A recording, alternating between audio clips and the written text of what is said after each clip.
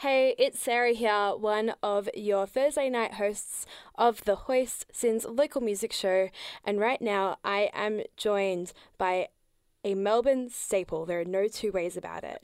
Right now, Romy Vega from RVG is on a little video call with me to chat all about their third studio album, Brainworms, out June 2nd. I'm honoured to have them with me here today. Hello, how are you? Hey, I'm good. How are you going? I'm good, thank you. I feel like I was really late to the RVG game. I saw you guys open for Julia Jacqueline earlier this year, and it was one of those things where it's like I've heard your music before, but when I saw you guys live, it just fully cemented it for me. You guys are absolutely incredible live, have such a presence, and I know it's going to translate through to this album. How are you feeling in the lead up to the release of it? I'm feeling pretty great, honestly. I feel like every time I talk to someone about this album, they have nice things to say about it. Yeah. So I feel very confident about it, which I have from the start, which has been really good. Definitely feeling better than any other time I've released anything. Yeah, absolutely. I can sense that sort of confidence throughout the album. Yeah, I think so. This is the first release since Feral 2020 that album yeah, came out, which is a weird time to release music and just a weird time for everyone as a yeah. whole. How do you think RVG has changed in sound since then? Oh, so much. I mean, the thing about the last record is we released it in 2020, but we recorded it probably late 2018. Yeah. That was the second time we recorded it because we got it wrong the first time. So there was a lot of like back and forth and doubting and all this kind of stuff. And then by the time we released it, of course, it was like the first month of the pandemic. Mm. So lots of stuff's changed. It's definitely there's still this. I like to everything's still connected to the last couple of records. I can't change some things, but I've tried to definitely just reach another level with this record and kind of just definitely push our strengths a lot more on this record. Yeah, absolutely. I'm really interested in what you just said before about how you had to sort of redo the last Yeah. album. Is that typically the process for you when it comes to making music? If it's not right, you just have to scrap it, start again, or is it sort of more like a work in progress sort of thing? I took a lot of convincing. The rest of the band knew, but I was very much like we had just done our first tour overseas, Mm. and we came back and we recorded a record, and we never recorded with anybody before, and like we just didn't know what to do. I think we weren't ready to kind of think about things properly, and it just wasn't right. And I kind of pretended like it was fine for a You're while like, until I no. was convinced that. And listening back on it, it's terrible. Um, but I'm kind of very glad that that didn't come out. And yeah, then we ended up re-recording with Victor, who really saved that record for us, I think. Yeah, amazing. And as you said, it's been a bit of time since the release of Feral into now the release of Brainworms. How has your relationship been work like with music going into this record? Because Feral had quite a lot of success. RVG is obviously quite a staple in the music scene by this point. How does that influence your songwriting and your music making at all? Yeah, I suppose so. I mean, like, I mean, maybe other people can see how successful we are. I'm always in my own head about things. Maybe I'm a bit more negative than everybody else. But I mean, definitely by the time Farrell was meant to come out, we were going to like play some big shows. Like we had all these big plans, and it was kind of a bit terrifying, honestly. Like I'm kind of glad it didn't happen in a way, part of me, because like when I got a break from everything, I could kind of reset my batteries. And I think that's what made this album so like a bit more focused, is because I had some time off to kind of think about remember what I like about doing this as Mm. well. Like not just like making records, but like just playing live and stuff. Because I was just a bit burnt out, and I think I needed a break. And I think that you can hear that a lot on the record. That it's definitely a lot more relaxed and Yeah. confident. And I don't think we would have made that record if we hadn't had that forced hiatus.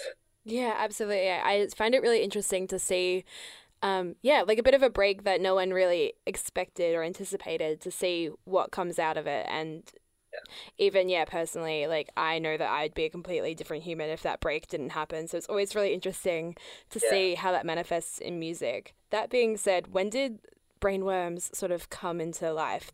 Was it like songs just collected together, or was it let's sit down, let's crack out an album?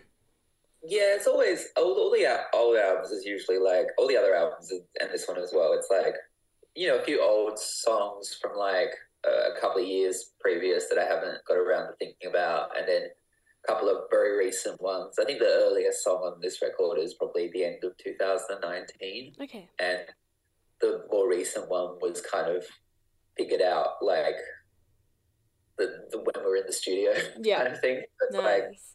yeah, I'm not a very prolific writer. Like I kind of just like I realize that I can't just sit down at a desk and write Mm-hmm. uh 5 days a week. It just doesn't happen. I just have to kind of wait until I have an idea. And sometimes, especially for the rest of the band, that is a very painful process. Like there was a period before we went overseas where they were kind of like looking at me like, we need We a few need more songs. something. Yeah, they were kind of like, yeah, it got really like, I mean, yeah, I mean, something like Squid was written Mm. very much out of a panic to kind of have material, and it ended up being one of our best songs on Yeah, the record, Squid's so it kind of incredible. worked. But it was very much like I just started playing this song with these stupid lyrics that I had written, and we built up around it, and it ended up, yeah, being really good. Yeah, it's an incredible track and an incredible album in full as well. Would you say that the songwriting is typically the thing that comes first and then you bring that to the band? Yeah, mostly. I have to have some sort of structure Yeah. because I can't think of things on the spot a lot of the times. It's just like I need to have a kind of set of lyrics kind of ready. Like I would love to kind of do a thing where you jam for like hours and I come up with, but it's just not me. It's I need to kind of pre-prepare a lot of stuff.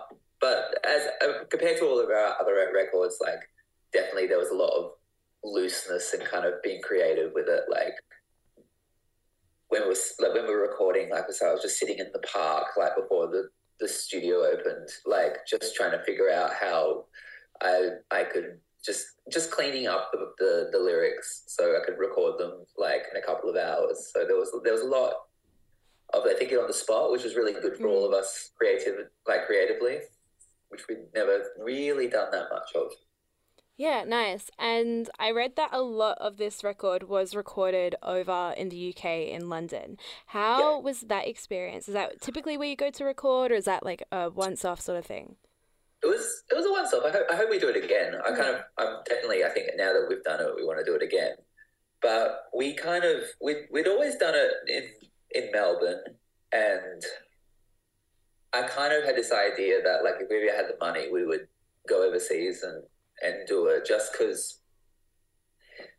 something different, really, just Mm. for a different atmosphere. And like during when things started to open up again, we got a grant to make an album, and we played a couple of weird gigs that were worth a lot of money that kind of made us like actually have enough money to do it. And it was sort of like a discussion where it was like, well, we go and we take this risk.